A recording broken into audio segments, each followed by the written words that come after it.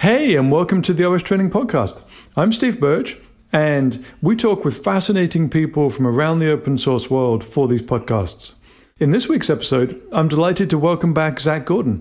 If you spend any time in the WordPress world, you've probably come across Zac. He's a really enthusiastic and charming teacher who specializes in JavaScript for WordPress. He's done video classes, online conferences, live talks, podcasts, videocasts, you name it. He's been out there trying to teach people how to use JavaScript, particularly in the WordPress context. For the first time, he's written a book, and he did it with OSTraining. React Explained is available now, and it teaches you how to use the React framework, which is increasingly popular in WordPress, but also Drupal, Magento, and other platforms. We talk with Zac about his background, his love of yoga, and also about why he decided to focus on React for his first book. Hey, and welcome, Zac. Hey there, Steve. Hey, so Zac, you were on the podcast before about 6 months ago when you started writing the React book, and, well, congratulations, the book is out. Hey, thanks so much. That's right. It either seems like a long time ago or not at all, but here we are with it up on the web. Yeah, ready to go and on Amazon. It's cool. Well, 6 months is warp speed when it comes to writing books. You practically flew through it. You know, I have no context. I haven't done something just like this before, and you were really cool in letting me just kind of work an hour or two at a time, a couple days a week whenever I had a chance. And yeah, we got there. It was a cool process. Well, you know, I started writing books for Pearson, the big multinational, 10 years or so ago. And I remember I just couldn't get my head around it at first. And some of the first books would take 3 to 4 years. I just really struggled, and I had a very understanding publisher. I remember at one point, someone asked me when my deadline was, and I said something like July. And that was about February. They said, oh, you've got a few months left. I was like, no, that was July 2 years ago. I'd literally overrun my deadline for about 2 years. So 6 months is great. And I didn't realize this before, but although technically this is your first book, you've been writing about JavaScript for years and years, 12, 13 years now. Yeah, you know, it's funny when you look back and things at the time, you're like, why am I doing this? Why am I putting in so much effort into this? Like, turned out in hindsight to build into and grow into other things. So when I was teaching JavaScript at like college level, well, yeah, at least 10 years ago now, I didn't love all the textbooks on the web and things like that, so you were allowed to write your own book. So, you know, it isn't my first time writing about JavaScript, but in this kind of format and something that isn't a textbook or a guide in another way. Yeah, the writing is not new, you know, from school and just being an educator, you do a lot of writing. So I'm grateful to have had that skill. I think if I was just sitting at this without experience with that, it could have taken a while longer, but yeah. So take me back quickly. You have one of those voices which is almost perfectly designed for training. We used to joke that we would always prefer to hire teachers from the Midwest US or from Canada because they have that really smooth, almost accentless English. Where are you from originally? What's your background? Well, I'm from the Mid-Atlantic area, so that's not too far off, but Washington, D.C., you know, it can get a little bit of that Maryland drawl when it happens and feeling homely. But yeah, you know, it's funny you mentioned that. Y'all know Nick Pettit at Treehouse? I remember when I did my first like application video for them, I just copied him like, hi, I'm Zac. And I think that has just evolved from there. But it's funny you say that. Oh yeah, it's almost the perfect voice. We would always get people who complained about a British accent like mine, an Australian accent, a Southern US accent. All of those accents would cause trouble for certain groups of people from around the world, from certain areas, whereas the accent that you have is almost perfectly designed to be understood by just about everyone. So you grew up in DC, and you were a teacher, am I right, originally? Not a JavaScript or web design teacher, but just a regular teacher? Yeah, so I've lived in D.C., Maryland. I'm currently on the other side of the river in Virginia from D.C. And yeah, I've worked high school teacher, taught college and some like pro boot camp type environments, things like that, as well as the online stuff and things like that. But yeah, started off teaching. I thought I'd be in the classroom forever, and I might go back to it. I could still like get a little bit older, want to chill out a little bit going back to the classroom because it's a cool environment. And I really love that. I mean, originally, I think I wanted to like major in sustainable farming and Sanskrit and yoga studies, but I've luckily had some good mentors that were like, look, if you're going to pay for an education, like get something practical that you can use, and teachers get summers off. And I was like, okay, maybe I'll just be a teacher. And honestly, that's kind of, I mean, it resonated in a lot of ways, going back to help people and feeling like can make stuff more interesting. But yeah, that's kind of how that got going. So if you didn't do yoga and Sanskrit studies, what did you actually teach when you walked in a high school classroom for the first time? Was it web design or was it something completely unrelated? Yeah, so I think I was already doing my master's in like technology, curriculum development, education with like that kind of niche, except I already had a degree in teaching credentials in history. So I started off teaching history with like one or two little tech classes or web design classes that I picked up from another teacher. And over time, I had to go back and do computer science credentials and stuff like that, which No Child Left Behind in the States requires that you have a degree in whatever you're teaching.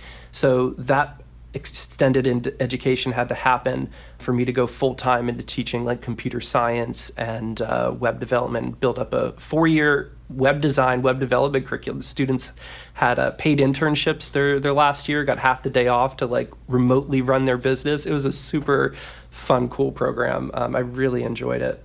Oh, you want to hear an embarrassing story? Oh, yeah. So when I first moved to the States, I got married to my wife. I had to wait like 3 months for a green card, and literally fresh off the boat, didn't know much about America apart from what my wife had told me. And by the time my green card came in, I couldn't get a job. It was September, October, and the only place hiring as a teacher was this little school out in the countryside, and this was in the Atlanta area in Georgia. And okay, what kind of school is hiring for a teacher in October? Probably not the best school. And so it was the only job I could get because I had teaching qualifications. So I walked in, took the job, and first week on the job, they told me, congratulations, here's your American history class. You're going to be teaching American history now. And man, I knew nothing about it whatsoever. Literally every night took the textbook home. Okay, I'm teaching the Bill of Rights tomorrow. What's the Bill of Rights? Okay, I'm teaching the Constitution tomorrow. Flip through the textbook quickly. Hey, what's in the Constitution? And to some extent, it was great. It got me up to speed on American history and America pretty quickly. But I'm not sure the students learned too much. That is funny. They say teachers just got to be one chapter ahead of the students, right? But it is a rough experience and never feels that great. But, who's to say how much we remember from all of this over time? But that's really funny, man. So you had a web design curriculum that you built up for your students over a good period of time, and it had real results, actually getting students into internships and real jobs? Yeah, it definitely did. And it was a cool program. We'd bring community members into the schools and they would work with the students and pay the school, and that would get filtered out. It was a really interesting, cool program. And, competing with things like students working at McDonald's and Target, it felt kind of cool to give them these skills. And some of them, like I've stayed in touch with over the years, have like literally working in the field now, doing this as their income. So it's kind of funny to see how that all starts, Oh, that's probably the best thing about being a teacher, whether it's a regular teacher or a web design teacher, is the students coming back to you over the years. There's a guy, Topher DeRosier, who's worked with us doing WordPress teaching. Love that guy. A good number of years now, and he's just got a job as an evangelist for BigCommerce. And one of the changes he's had is going around to all the WordCamps, and he keeps on running into people now whose experience with OSTraining, with what we do, learning WordPress and PHP and other platforms, has got them a job and built them a career. Teaching doesn't pay that well, but that feedback you get from students years later after they've taken your courses and perhaps built a career out of it is probably the best thing about the job. That's right, buddy. So you had a successful web design curriculum. Why did you decide to quit being a teacher? Or perhaps more positively, why did you decide to jump into a tech career? Yeah, well, first of all, I have had a hard hustle since like 20 plus, if not earlier. So I was teaching high school full time. I was teaching some college courses as an adjunct. I was running a web design agency that was pretty good and had people working for it and good client base and recurring stuff. Hosting company, like I had a lot of stuff going on. So I never worked for a big company or worked in the field. I'd run my own freelance shop. I'd, hired other devs, had built that, but I wanted to see what it's like to work for a huge company. And I had a friend who was also a college teacher who took on the UX lead at Blackboard. I don't know if y'all know this. This is like one of the legacy LMS systems of the web. It's built in Java, and they were building an integration, a social integration, and they had like 1 billion users. And I had an opportunity to do like straight UX design, like sketching and drawing and like coding a little bit of CSS and JavaScript and stuff. And it was a really exciting opportunity. I was also having my son around that time and just felt like I wanted to change, do something different. I mean, it was really hard to leave teaching the classroom, but I had done so much and also pushed a lot of boundaries and limits, both within like the school system and legally, and I wanted to impact bigger change. So I knew I wouldn't be leaving teaching forever, but I wanted to go do that. And I did that for a year and 12 days. I had a countdown timer and everything. I loved it, but Code Monkey is not for me, but I learned what it was like to work in a huge company, work with teams, work on legacy systems, huge systems and stuff. And I think that that's been super valuable for me. But I got the opportunity to teach at Treehouse like almost a year in, and that just blew my mind because that was... I mean, we could talk about different things, but yeah, that's kind of how I got into it. So nothing ever really felt out of line. It's just kind of, things adapt and change. There's this saying that like we should always be willing to give up who we are for who we can become. And I kind of like that, and it was a bit of that. But it was hard because a lot of identity has been in teaching. So glad to be back in it now. It's hard to find two companies that might be as different as Blackboard, which is such an old legacy company with legacy technology, and Treehouse, which is almost entirely on the cutting edge. Both education companies, but very, very different in their approach.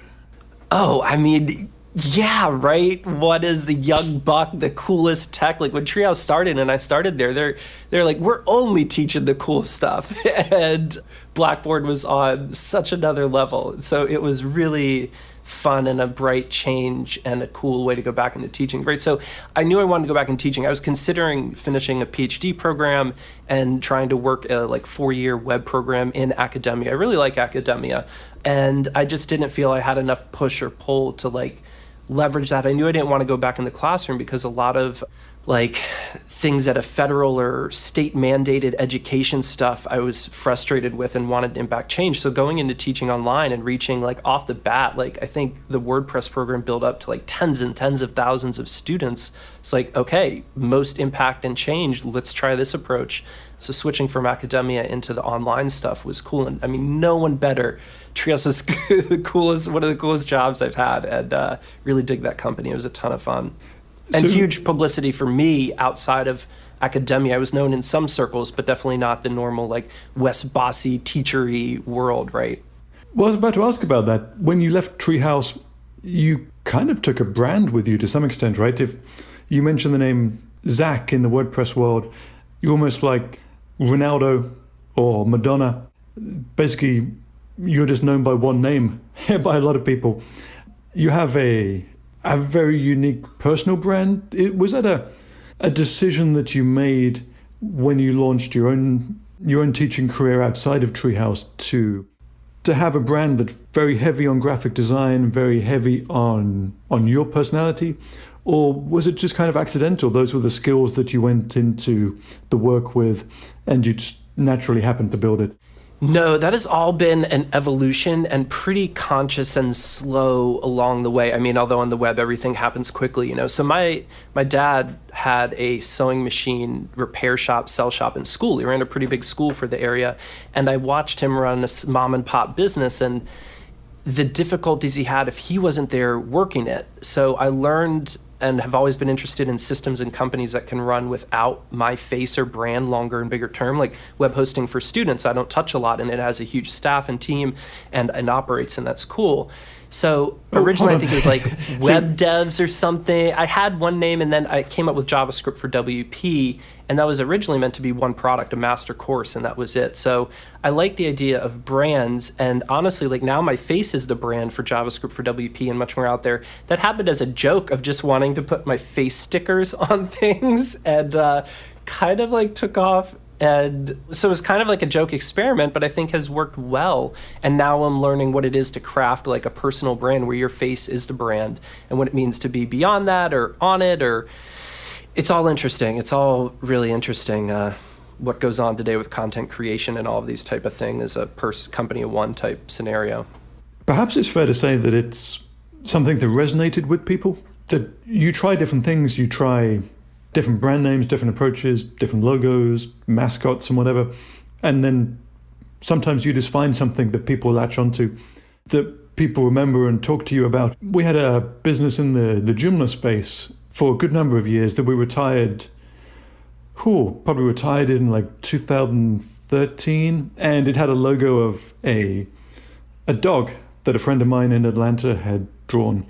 And for some reason, just the timing and the way the logo was drawn, it just really stuck in people's minds. And even several years later, it's probably the thing I'm best known for in some communities is running that site. They come up to me and say, "Hey, you're the dog person." And I have a feeling with yourself that you just have a personality, an approach that resonates with people, that is the kind of thing that they remember and sticks with them. Is that what you found, that by putting yourself front and center and putting your personality front and center, that those projects are more successful, that people pay more attention to them? Oh man, well first of all, shucks and thanks. I mean, it's tricky to talk about yourself sometimes, but they have this saying of like, if you want to know what your strengths are, ask people or listen to people what they say. And they're like, just like friendly and explain things well and like, enjoy it. So have heard that as feedback and then just try to work with that. And I don't know, kind of just being me, but at the same time being conscious of it and trying to, people might not realize when you make a video or like record a course, like I feel like there's an audience of 100 or 1,000 people in front of me and I project and I like put my energy in. So when I finish recording 5-10 videos, like I'm pretty exhausted. I feel like I just came off of a stage and like was really putting your heart and connecting with individuals. So there's a way of putting yourself into it. I think maybe that comes across, and I don't know, it's something I try to do. I'm curious if that has the effect or not, but yeah, I think it does. Well, we were talking about the voice earlier, that you have an almost ideal voice for training. It's very, very clean and very neutral accent, but it sounds as if the personality side of putting yourself into the training, of being so energetic on screen, is much more hard work. The voice comes naturally, but to be such a good teacher is a considerable effort every day, to be high energy, to try and transmit as much enthusiasm as possible to the students.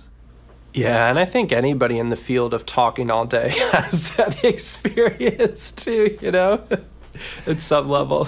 Yeah, well, we have worked with a whole bunch of teachers over the years, and particularly the ones that do video training tend to find it really exhausting.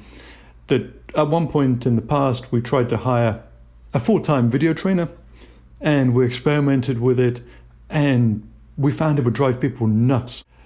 The sheer amount of effort and energy of doing the video classes and listening to yourself for 40 hours a week was more than anyone wanted to do.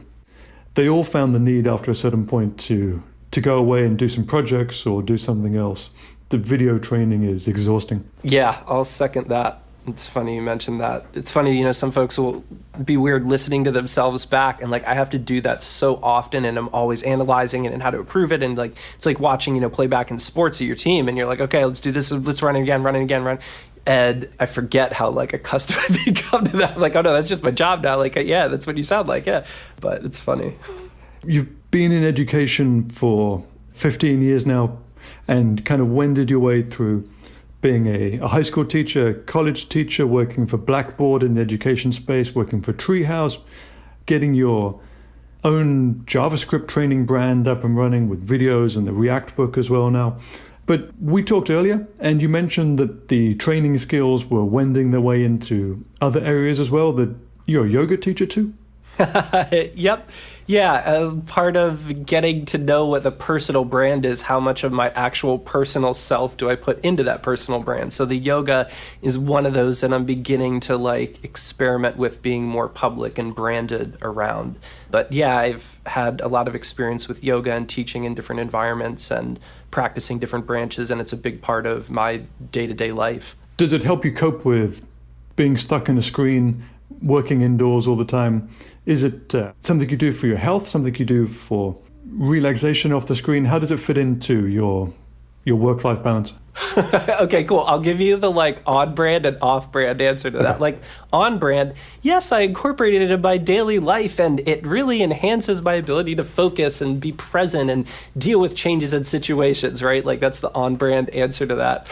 The off-brand is like, real talk, I don't do yoga because I'm like a frou-frou person. Like I do it because if I don't, I suffer and I do not like it. Like I have a lot of skating injuries and being hard on my body over years and like who knows what else, and just struggling with life and how effed up it could be and what a hustle it has to be sometimes, and things are tough. So like I do it and I can't go more than 3 days without tuning in. And like, now, mind you, like there's also exercise and there's tons of modality, martial arts, tons of different things. Every dance, everybody, I think, gravitates toward different things. And I explore and I like a lot of different modalities, but yoga has been one for one reason or another that's always been there and keeps evolving.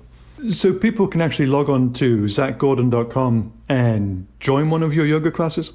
So on zacgordon.com, I have a yoga page, and I link off to a site that I've set up called officeyoga.tv, and it has a bunch of free 20-minute office yoga classes, because with the like brand of my teaching, I wanted to do something that would line up with folks who are coding or who are learning development and stuff that they could do as a break. So adapting like crazy mountaintop kundalini breath of fire and, you know, sun salutations where you need some flexibility in a mat to something you could do at your desk.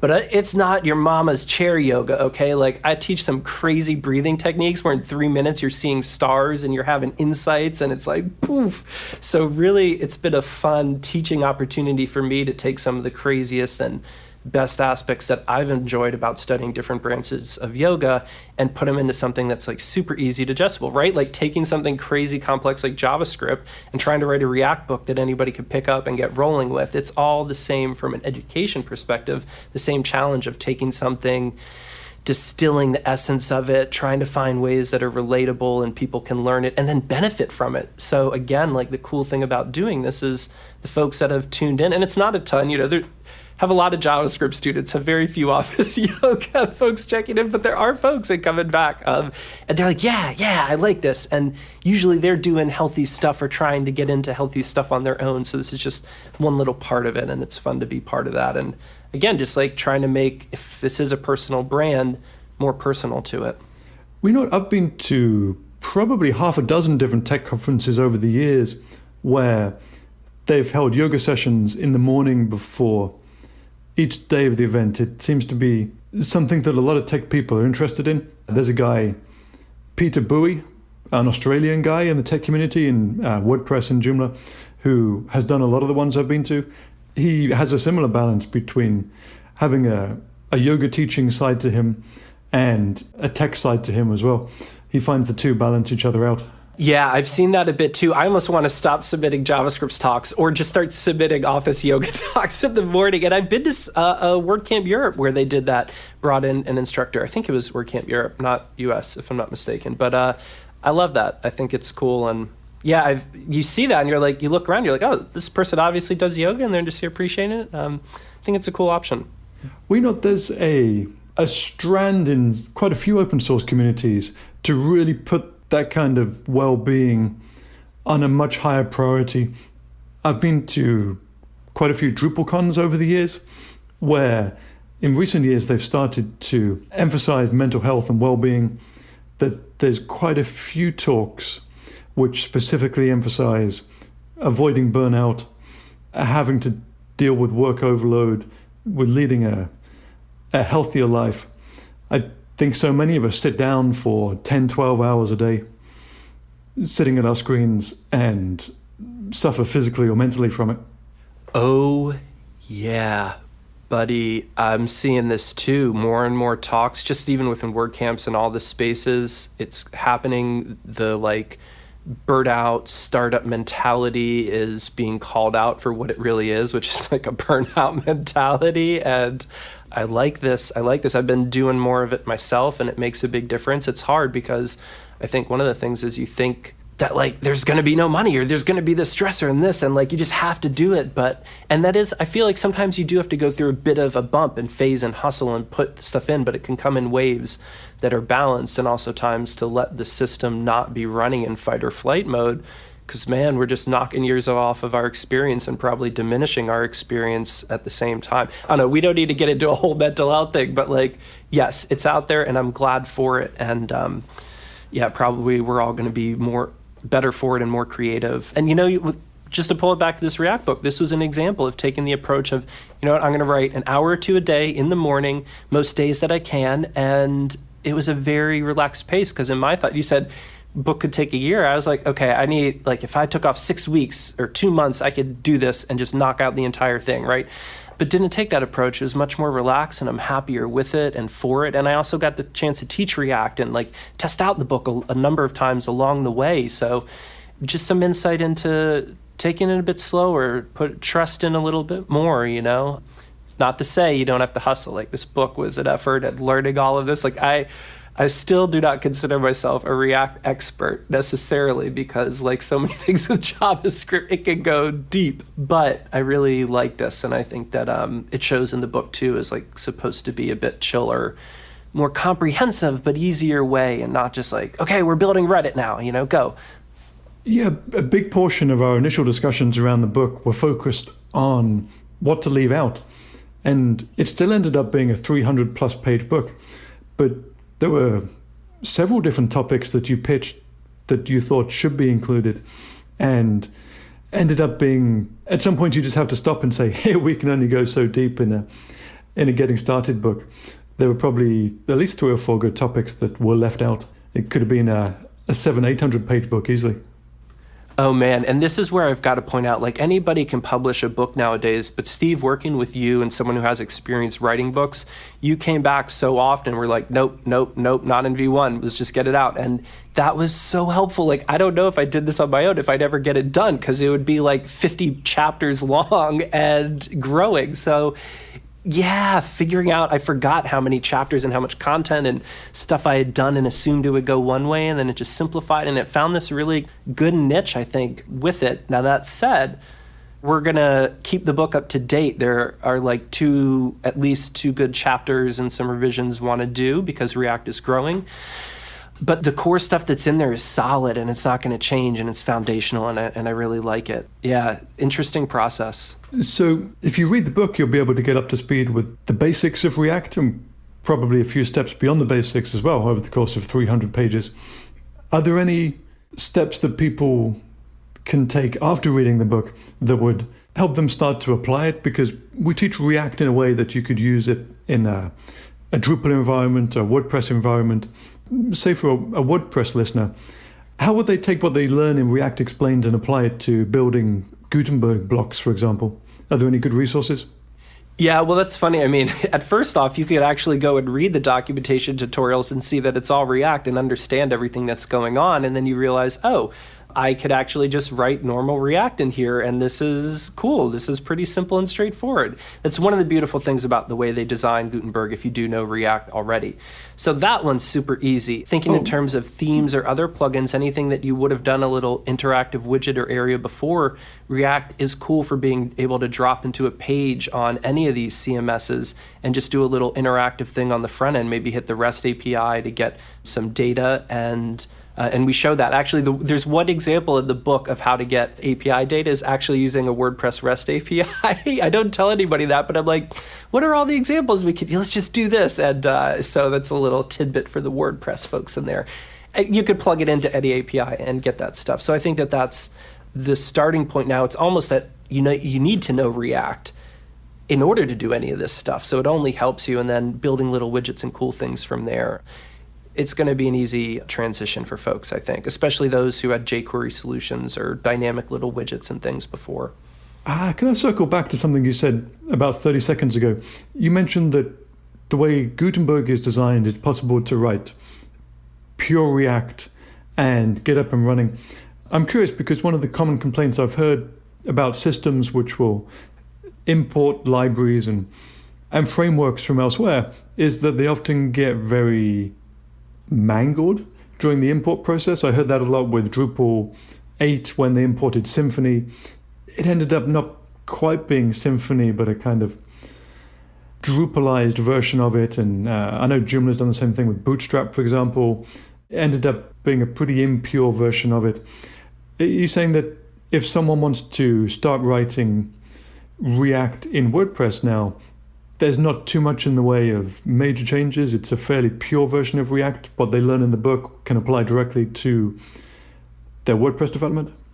Yeah, so off the bat, to set up a block in WordPress is just a JavaScript function, and then for one of the settings, it's like an edit setting, you pass it a React element. So you could literally just drop in your own custom React element there and be rolling, or WordPress gives you some like default styled ones that you could do. Now, WordPress did build an abstraction layer on top of React, so you don't actually import the entire React library. You import, well, WordPress imports and then renames things, or well, they basically, with React, you have pretty much React, but you don't always have the latest version. WordPress is going to step it up in case they want to keep anything backwards compatible. Now, they did build this interesting thing called attributes, which is kind of like, I think of it, if you know React, it has a state system in it.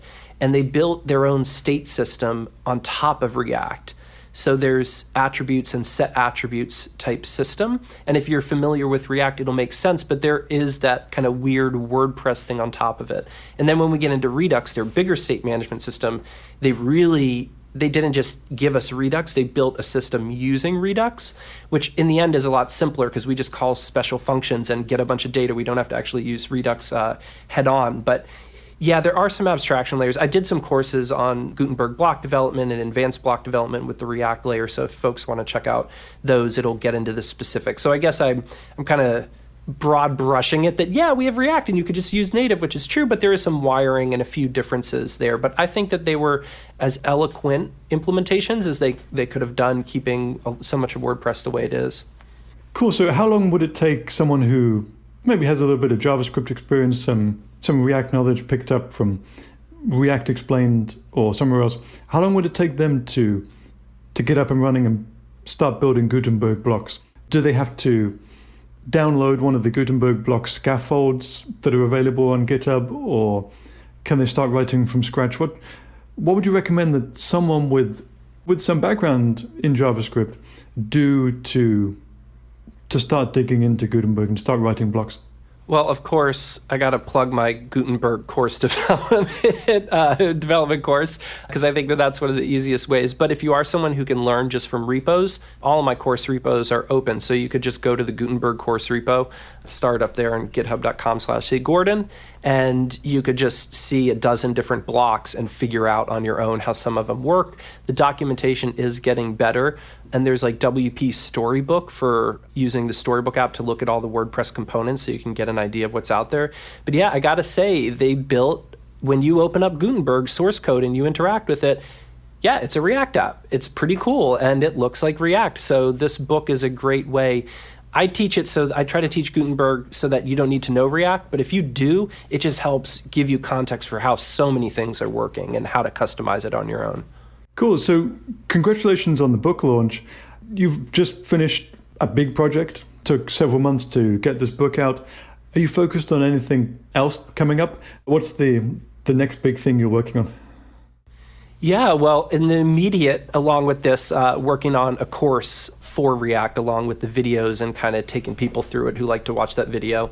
From there, a lot of Gutenberg, man. It's keeping my attention, all the JavaScript that's going to be coming over the next year or two or three. They haven't even rebuilt the customizer yet. So that's kind of always on my side, the front burner, maybe just back for a second. But some of the headless WordPress stuff, Gatsby, a React framework, doing something that's API and decoupled from WordPress also is a shiny thing for me that is very intriguing. Okay, so we talk about using React for Gutenberg, but pretty soon it'll be React for widgets, React for the customizer, React for themes potentially as well. This thing is going to go deep. It's actually going to get shallower, but yeah, everything's going to come to the surface, and the more you do with that, I think so. Cool. So you're working on more Gutenberg and more React training. Where can people keep up with you? Yeah, if you're on Twitter, Zac Gordon is that one, and JavaScriptForWP.com is where I have most of my courses, ZacGordon.com, my site. And please reach out, say howdy if you've taken a course, or ask me about stuff if you have questions. Try my best to help. Wonderful. Thank you so much, Zac. Hey, thank you, Steve, man. Really appreciate it.